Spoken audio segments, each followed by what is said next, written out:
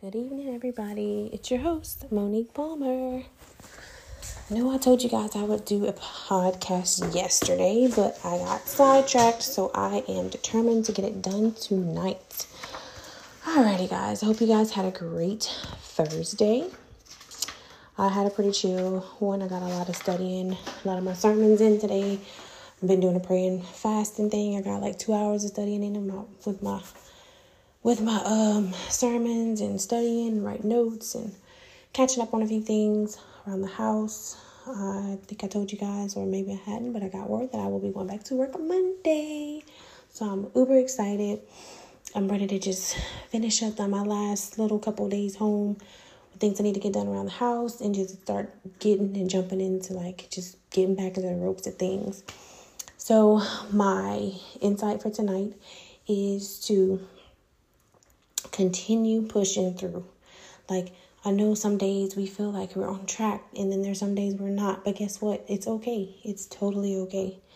So my insight today is just to keep pushing through.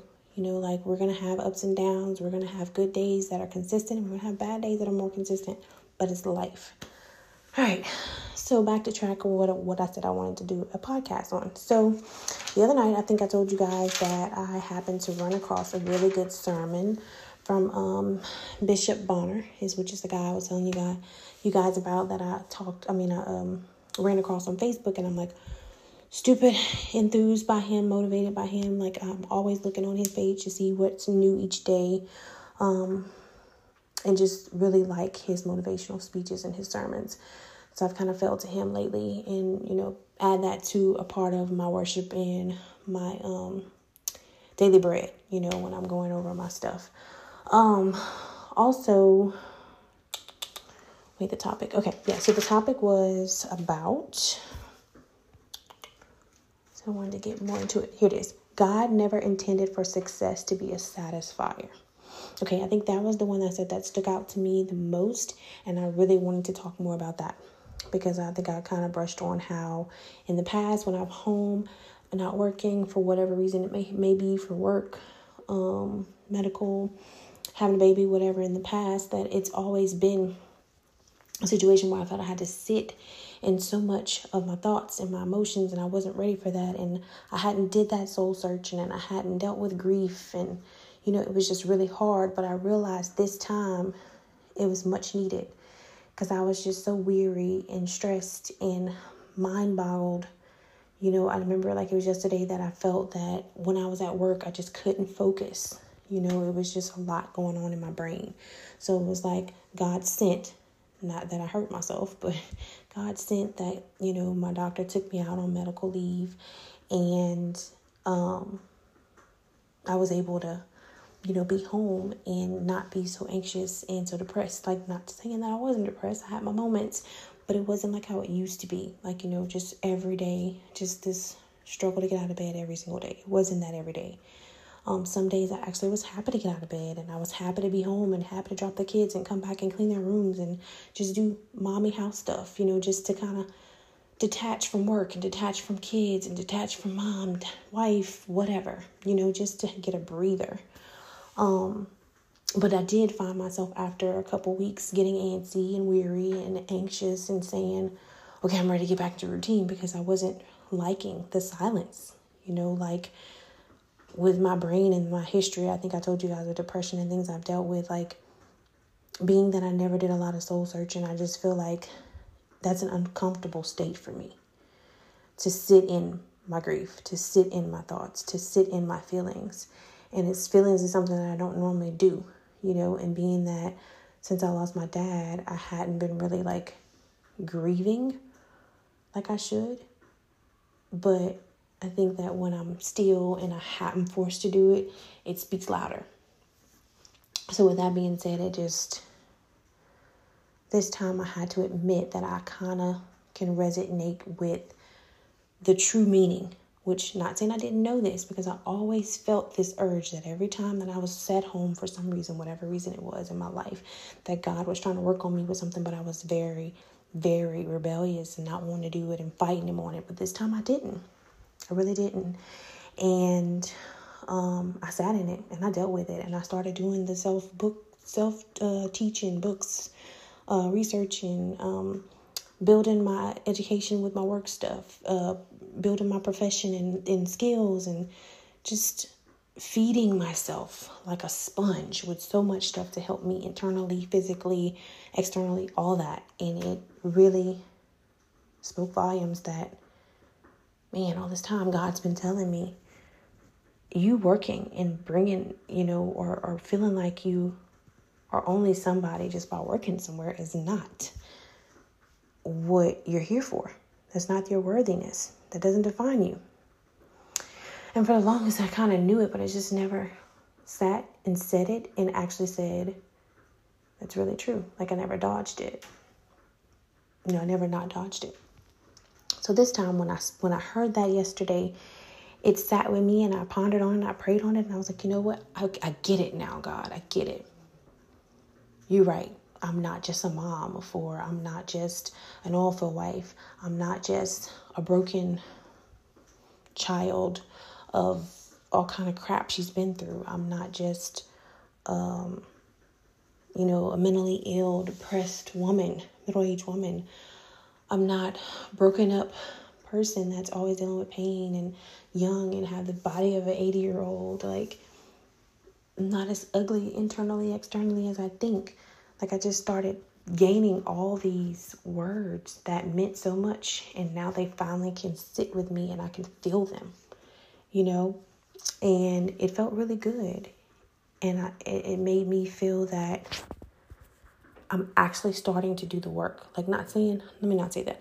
I'm actually starting to feel the works of what I've been doing, with coming to you guys on this platform and talking about it and, being vulnerable with you guys and being that platform for others in a way to help them and for you guys to help me. It means more with these trials and things that I'm going through that are changing me, these past couple days, weeks, whatever.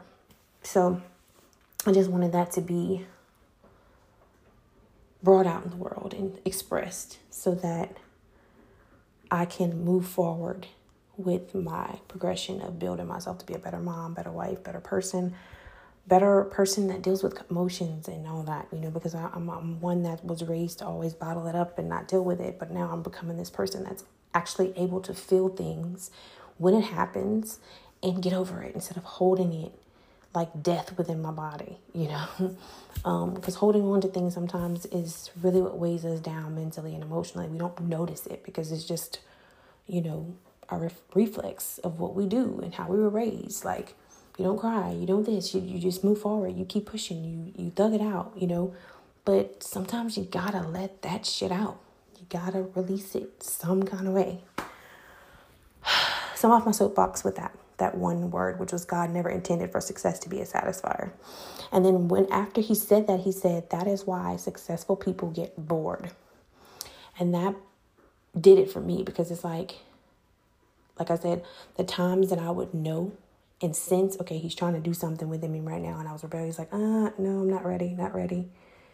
But then that's when I got bored with being still, right? So when I got bored with being still, I masked it and I went on back to getting busy to cover up all those wounds and all those scars. But that wasn't the way to fix it or to build me to be a better person. So now that I'm in that place to where I can look at it face forward, fight through it, get over it and say, you know what, let me get it over with now, to just move forward instead of holding on to it. Another thing he says, God gives it to us. He's talking about the success. He gives it to us as a platform for credibility to do his kingdom work. And then also to empower others to do their kingdom work. So most of the time, it's just for us to not only be better people or a better person for ourselves, is to be a better person to do his will within other people. So it's really not always about us. It's always about being that vessel for him. It says change screams for clarity. Clarity is based on understanding. Understanding is the result of clear communication and learning. So when you don't know who you are, you pleasure your flesh, right? when we're fighting who we really are internally, externally, and just as ourselves, still kind of doing a lot of soul searching, we're more prone to feed the flesh and the feelings and the emotions rather than what is really important within our souls, right? The things that feel good is mainly what we want because it's easier, not the stuff that's hard, you have to push through and all that crap. Purpose gives us clarity of the why. I think I talked about that a little bit too. And then learning is a gift when pain is the teacher. I like that one. So if it's painful, you're learning something and you're about to receive some major lessons and like your life's about to change. So like it's around the corner. It may seem like it's far away. It may seem like it's never going to come, but you're getting there. We don't have to want to do things right, but we shall do it unto the Lord. We can't have conversation with fear, anxiety, or pain because we are in control and we can guard our hearts of these things. We want to alleviate that feeling. So like when you're feeling fear, anxiety, pain, hopelessness, when you have conversations with those things and you feed into that, you're only going to make it bigger, right? So in order to alleviate that and to not give it the time of day is to ignore it. And, I'm learning that within my marriage. Like sometimes I realize, we feed, when you're living with somebody, not just your spouse, even if you have like a family member or a friend you're living with, your energy feeds off of one another. So you notice that when you come in with a bad mood, it rubs off on that person you're around when you're talking to them or whatever.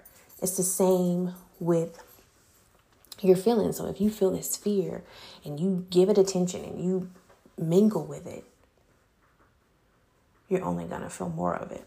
So don't give it the time of day.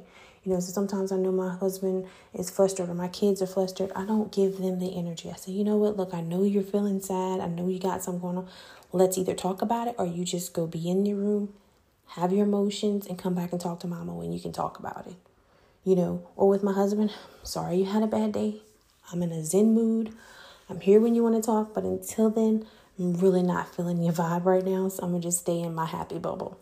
And you just have to be accepting of that, and sometimes that other person isn't. But that's another part about what we talked about yesterday is accepting, being able to agree to disagree. Because again, it's not fair for us to want a person to always be in that same season or that same feeling that they're in, because that might not be the best place for you.